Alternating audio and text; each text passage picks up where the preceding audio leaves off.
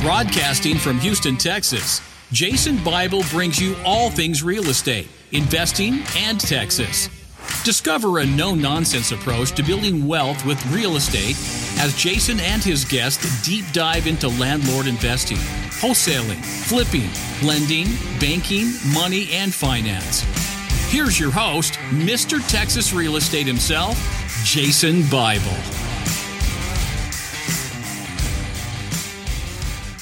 We've had a lot of mortgage talk around here lately. So we brought in Jennifer Hernandez of Legacy Mutual Mortgage. And I'm always hesitant how to do a show like this. Do we talk in generalities, then we get really specific? But I think everybody likes the details, right? No, let's do the YouTube version. Okay. The truth about mortgages. Yeah, there you go. Yeah, I like that. Yeah, the 10 lies your mortgage officer Real tells facts, me. no BS. Yeah. You know that's kind of the tagline of my YouTube channel, Loan with Jen, right? Yeah, I see it whenever you have a new one that comes Real up, facts. it pops up. So. Real facts, no BS, baby. There you go. So what is the YouTube channel name? Loan with Jen. Loan with Jen, that's right. Yeah, Okay. and that's all my social media handles, Loan with Jen. Loan with and Jen. my website, Yes, Loan with Loan Jen. Good branding. Very good. Loan with Jen. Yeah. So what is going on in the mortgage world? We were chatting earlier before the show started that your world has got to be so insane right now. It is. What I'm reading from the national news is that purchases and refinances and just number of refis and purchases are at all-time highs, and the dollar volume's at all-time highs. So it's got to be pretty crazy at the office with the sheer amount of work you guys are doing. Yeah, so just to give people some perspective, the refinance market alone, and this has happened since COVID, so we all need to acknowledge that if COVID wasn't happening, rates would be in the fours.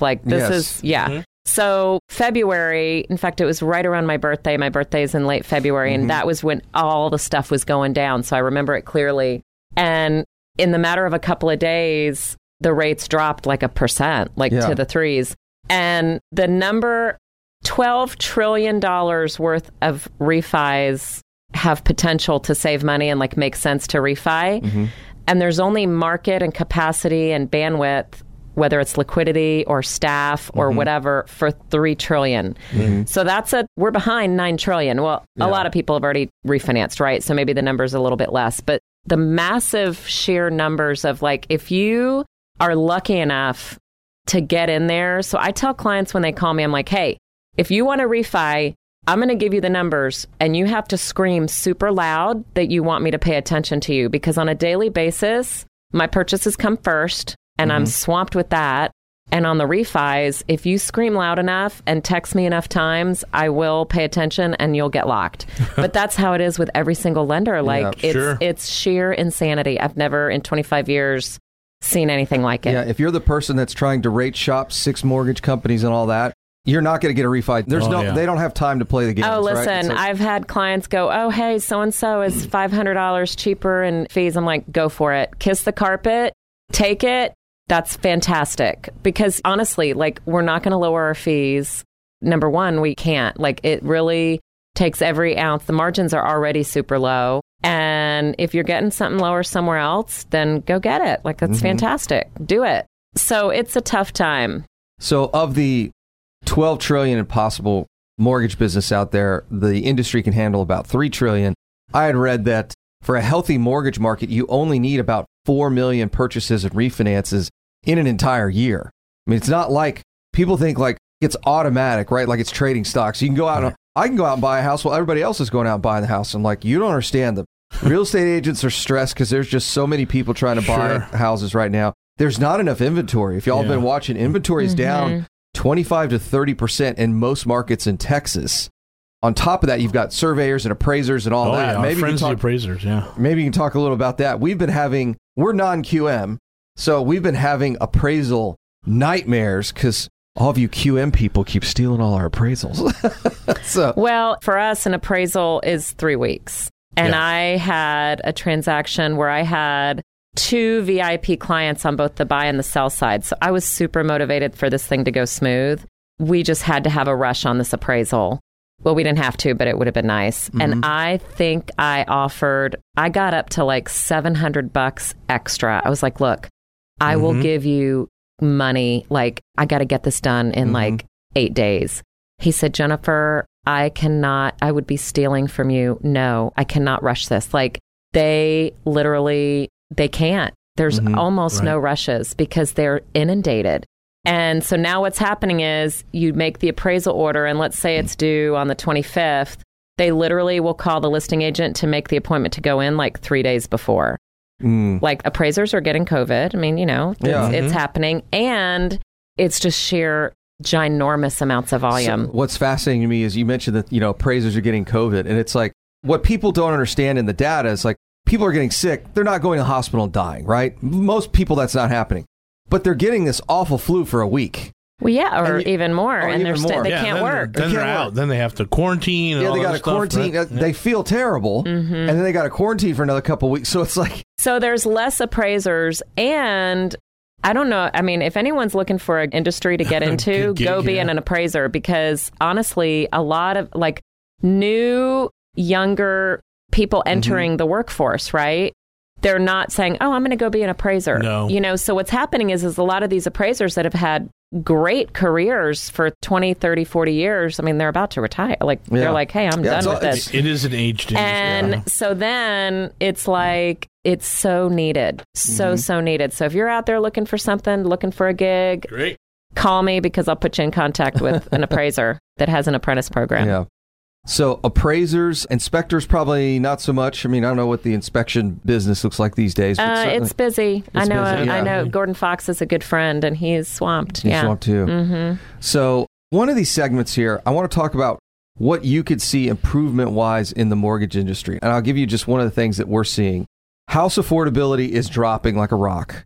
So prices are going up. Mortgages have never been cheaper, right? I mean, just crazy how expensive they are. But the reality is that we're also not building new homes anywhere in the United States for affordably anymore. So the question we keep bouncing around is, are we going to see a 40-year mortgage at some point? That's a Fannie Mae 40-year mortgage. I don't know. I'm floating it out there. We'll talk about it in one of the next segments. How else do you make these things affordable? You can't build them anymore, so the government has to get into the building business, or they have to change the terms of the loan. Do you do a 10-year interest only with a 30-year? Because I've seen that in California a couple of times. Or do you just go with a straight 40-year? Yeah, let's talk about that after the break. You bring up an interesting point. How else do you make them cheaper? That's the only way to do it, because the rates are already in the basement. Well, PMI, right? Shipping containers, right? PMI, if they have PMI, you could make that cheaper. That's true. We just in the break here, we're talking about this sort of downward pressure that everyone is feeling, right? Across the spectrum. So you were just talking about just the low inventory. And so the inventory that is on the market is sort of, you're going to take it as is, or you're not going to take it, right? Yeah. And so we're seeing a lot of that. I know that I have a house. I sold all my properties up in New Jersey. They're all on the market. And I took the offer that said, I'll take it as is. I won't hit you up for any credits or any repairs, and make this easy, and I can bring 20% cash. And I was like, done. Other 70 people that were looking at my house, I'm not interested in dealing with. And so we're seeing that in the marketplace all throughout the supply chain. Again, we just talked about that in the last break. And so with a low inventory, and there's always a need to turn over real estate, you're going to see some of these issues. And so we're just talking about that. The new construction market is very interesting. So builder confidence is at an all-time high, as that shouldn't shock anybody, right? But they can't build affordable homes anymore. So how are Americans going to get into that affordable house? Unless the government gets into home building, which, God forbid. Which they have. Which they technically have in Section 8. They have many times, yep. And then they have done that from time to time. But do they start playing with the loan? So is it possible that we'll see a 40-year product, a 50-year product? Because here's going to be the big question. The next housing crisis is not a crash. It's a lack of affordable housing. So how do you make houses less expensive? I mean, let's just think of the components. Principal and interest. I mean, rates, can they even truly get any lower than they are now? I don't even... What's the difference between 0% and 3% at $200,000? $100 a month? Yeah.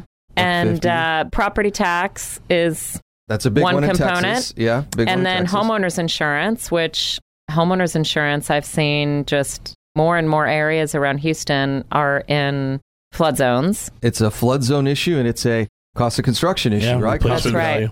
The cost of reframing a house has gone up by an average of $20,000. Price of lumber's up 200%. So it's like...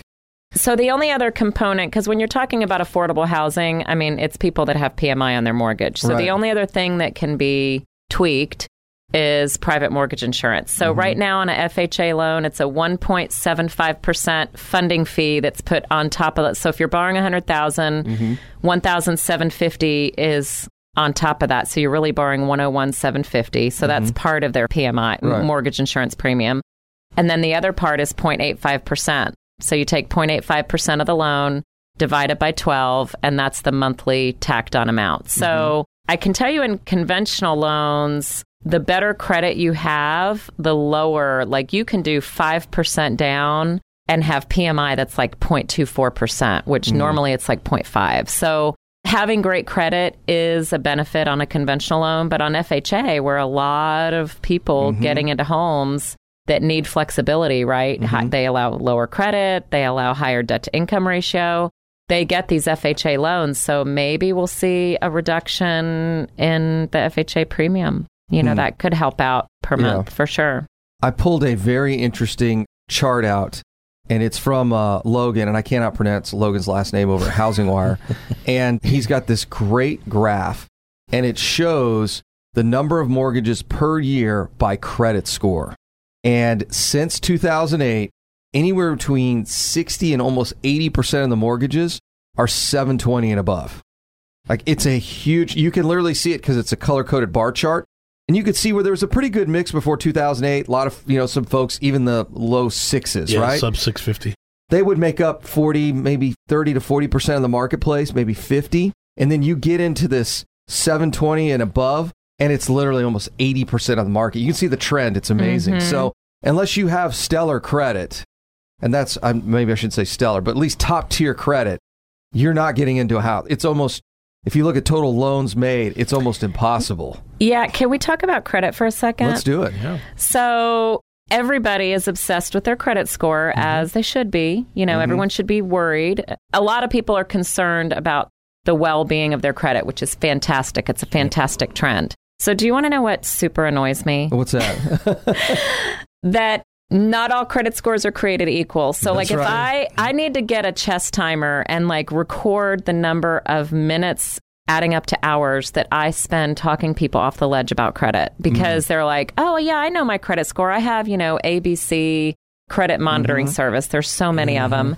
And 100% of the time, the credit score that they think that they have is not what we pull. I'm not saying that it's wrong. I'm just saying that it's different. So those of you listening, just the quick 101 is that there's over 25 models of credit. Correct. And if I'm a ABC company giving an online service, guess which one I'm going to subscribe to? The one that's the cheapest and the most generic, because I want to make more of the $8 I'm charging you. I want to make more of that money in my pocket. So I'm going to pay for the bare bone minimum. I'm giving you this free value. I'm your credit card, and I'm making you feel this value every month. Like, ooh, punch this button and get your credit score. Okay, well, what does that mean?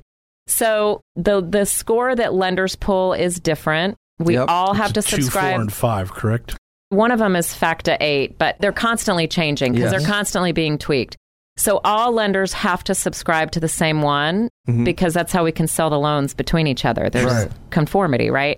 So on credit, really, if you're doing a conventional loan, like FHA, your rate's the same pretty much no matter what.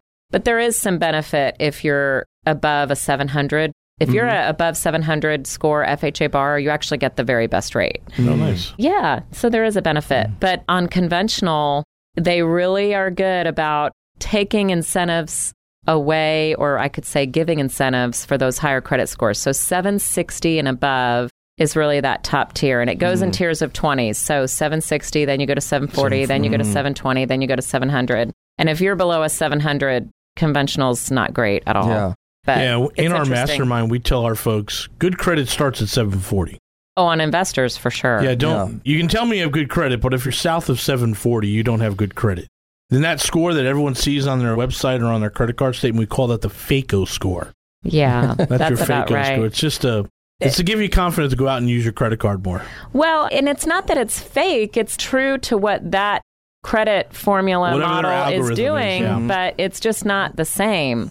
So we want to start by pulling people's credit. And the number one fastest way to better credit is how y'all utilize those credit cards, percent utilization per month. That's the number one thing that we see. is the quickest way. What's just pay down the debt, right? Yeah, just percent utilization lower. Try not to run 3 businesses on your 4 credit cards. Yeah. That would help. That always helps. So I don't know how you solve the affordability issue unless you just turn them into 40-year mortgages or 50-year mortgages. It's the principle. That's really where 2003 all over again. 2005. Well, so that was the interesting thing is if the credit scores are still high enough, because I do believe that we've got folks who can't afford houses that have decent credit. But then, of course, like what margin? It's so fascinating, and I'd love your perspective on this. Seems very much different than 03 and 04 and 05. Like, it's still hard to get a mortgage. I mean, not really. I mean, if you don't have a ton of debt, if you don't over indebt yourself, okay, yeah, and you don't spend more than you earn, and you maintain your credit and pay your stuff on time, you're fine. We have lots of clients that qualify just fine and buy within their means. Yeah, but that's not everybody, Jen. I mean, it's, Well, it only needs to be about 37%. I'll tell you what I'm seeing an uptick in, though. What's that? There are so many people that say, oh, yeah, now I'm driving DoorDash or now I'm driving Uber. And I'm like, okay, we need a 2-year history of that. Right. So after that, they'll be able to use this extra income. But a lot of, the revolution of all this extra picking, you can just pick up a shift by just delivering DoorDash at night. Like, there's good money to be had. So the go-getters who want to change their situation are going out and doing that and saving their money. And it's definitely different than it was in 03 and 04. But there's still, people could afford, if they change some of their spending habits, they really could afford more than they think. Yeah. We were talking about the cohorts here. We've got the millennial generation, the boomers. So the millennials are now starting to buy houses. One of the things you and I talked about is student loan debt and the impact on being able to buy single family homes. I would imagine you're seeing a lot more folks that have got a lot of student loan debt as opposed to kind of generations in the past. Yeah, I pull on average about 70 credit reports a month. So we have a large spectrum. We see more and more people that are not high trade, that are just bachelor degree, they're not doctors and they're at least $80,000 in student loan debt. I remember thinking back to a student.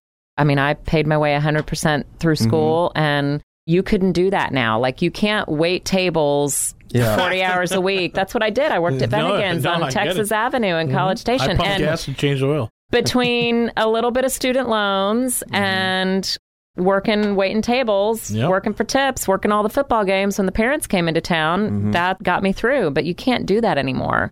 And so you're right. The affordability index of everything is higher.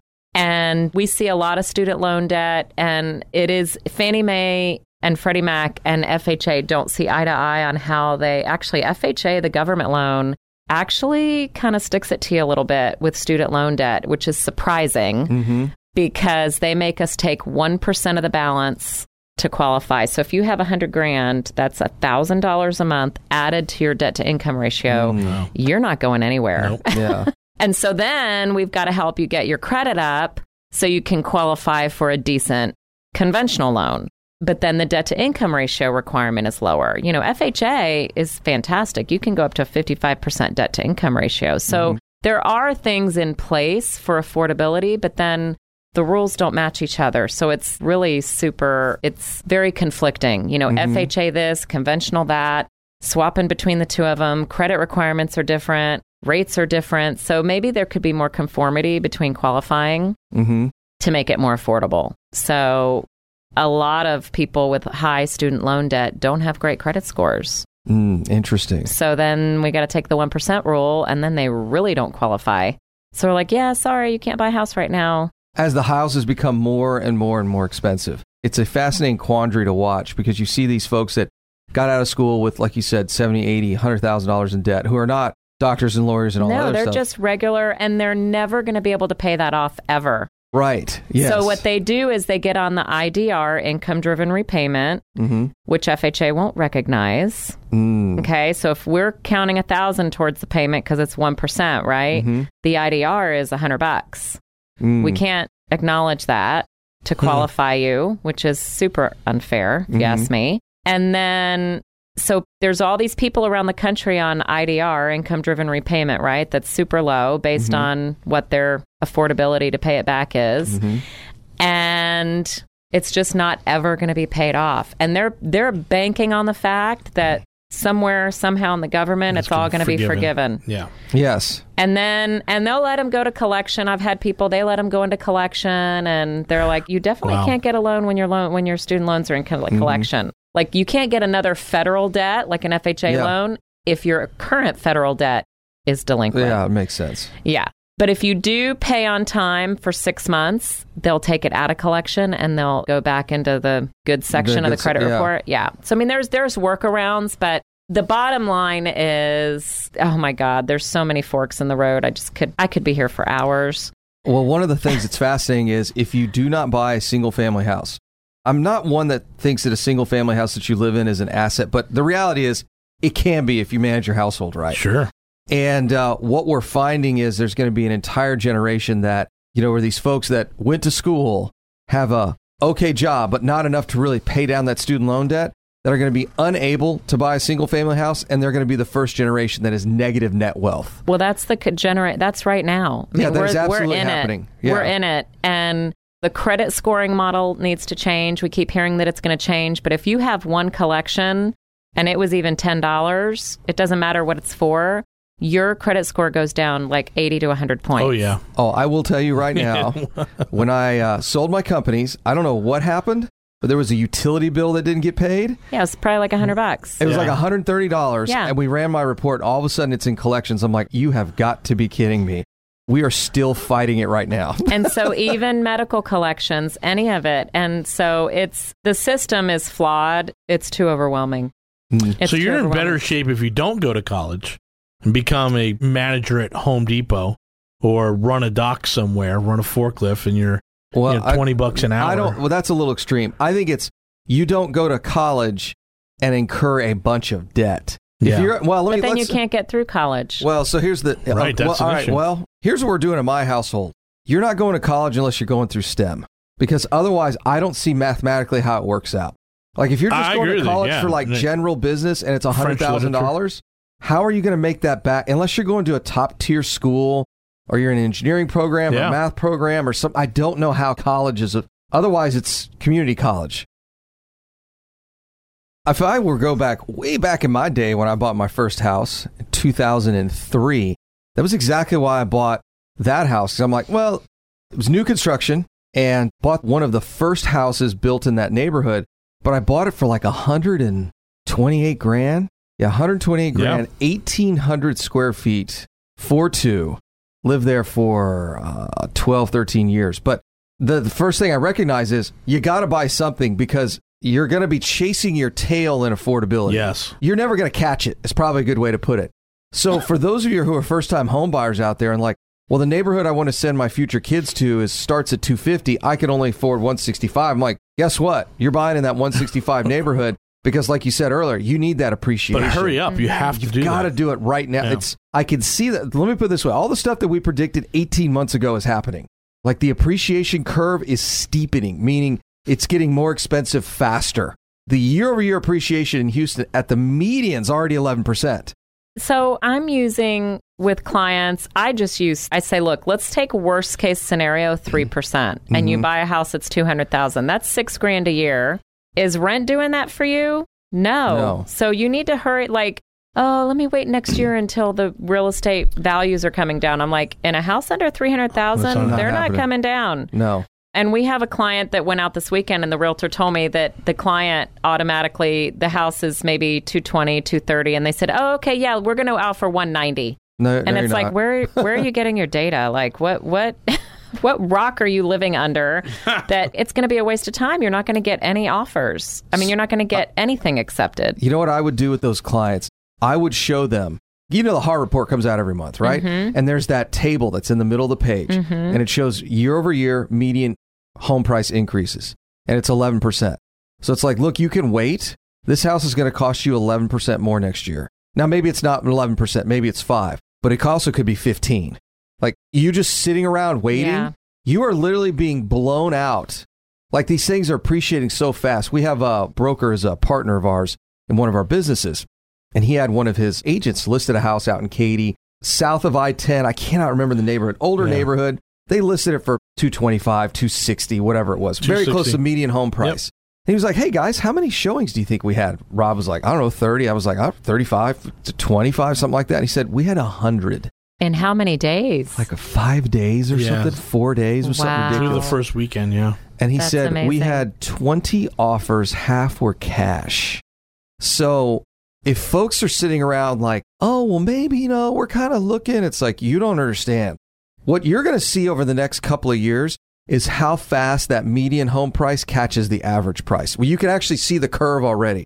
And the average price is $335, I think, 3 something. Yep. Somebody can pull it up and post it on. $335. So if we're at $260, it's going to hit $335, and I bet in less 18 months. At least $300. Wow. I mean, it's just 10, 12% year-over-year growth. That's the entire marketplace. But we know all the action is at the median home price and below, at least at the average home price and below. Mm-hmm. So let's turn this a little bit. So we spent most of this hour talking about pitfalls and what's happening and all that stuff. And now we've underlined the point to buy the house. Who is getting the mortgages and who's getting good mortgages? Tell us the difference between 3% and 3.5%, because that's always good for me. It's like $25 for every quarter point. What's the difference in payments? You mean 3% of because everyone's hunting these rates, and you've just explained in the very first segment, you can hunt all you want. I'm processing, right? Yeah, so the interest rates between 3 and 3.5%, I mean, it depends on the loan amount, of course. Sure, $300,000 is the average house. So yeah, $300,000. I mean, I'd have to break out my calculator to know don't exactly. do that. But I mean, it's, probably $50 a month, right. 50, 60. People are wasting time, losing thousands of dollars a month over $50 a month. Yeah. It's crazy. Who's your avatar? Who's your perfect client? My perfect client is someone who gets me the paperwork that I need. That's what I was going to say. Someone who listens and does what you need to as soon as possible. Someone who follows instruction. Yes. And they don't sit on the doc request for 5 to 6 days. Yep. And someone who has a sense of urgency. Yeah. So, and that we do a good job. We could always do better at training them in the very beginning. Sure. Because if they're not going to be that way, just go somewhere else. Like this is the way it works. So, and it starts with how we're referred. So I'm only referral. I don't advertise because I just don't. Other than you're the only channel that I advertise with. And the clients that call me from you, by the way, they're always super directed. They're always great. They're always like, yep, tell me what to do. Just, they're always fantastic. But for the most part, I don't advertise. Okay. Mm-hmm. And really, for me, from you, it's like a warm referral because they all love you guys. And they're like, oh, yeah. We appreciate the support, and we love referring people to you. You do really good work. Well, thank you. Guys. So really, I help anybody, honestly. Some of my most favorable and memorable and rewarding transactions have been, we just helped a 100% disabled vet, and they're like in their 60s, and this was their first house. And they were like, not thinking they could ever get a house, and they got a VA loan. They literally had like $50 out of pocket. Oh, wow. The seller was a builder who was so gracious, covered all their closing costs. I don't know what we did. We just made it happen. I mean, it was difficult. It was a struggle, but they did everything we asked them to do. That's my typical client. You know that the paperwork is needed. I mean, you can ask questions. I'm not saying not. Yeah. Sure, no, of course, yeah. Like, listen, it's painful for me, too, to ask you for stuff. Just know that you have to get it. Like, that's it. And if you can't, then don't, and go rent, and then come back when you can get it. Like, it's just as simple as that. Yeah. And so that really is my typical client. But I'll tell you, I mean, I do see a lot of people struggling with credit, especially... People get behind. I'm still seeing some people that were affected by Harvey, but that's now 3 years away, so it's getting a little bit better. So anything on your credit that's within the last 2 years is the most, it taints your score the most. So we still see people that are struggling, especially, and I think it's the tip of the iceberg because of, some people are getting laid off and they just can't pay. So I don't know what next year is going to bring, but my ideal client is just one that sends the paperwork. Give me the docs. We've walked out of the studio before because we got loans going on. Get out. Go do it, right? Yeah. So that's my best client. But I see a lot of people between 680 and 750. There's a lot of people in that range with credit. So I'd say get with a lender early. to see what your credit is, get on a plan, get the GPS for what you need to do, and you might have to wait a year. I mean, I'm really good at telling people, look, you have to wait a year. And they're like, what? And I'm like, just go rent. You got to wait a year. Thanks for listening to Texas Real Estate Radio Network with Jason Bible. If you like what you just heard, please leave us a positive review on iTunes. Be sure to check out our website, TexasRealEstateRadioNetwork.com, for more resources. Join us next time for another edition of Texas Real Estate Radio Network.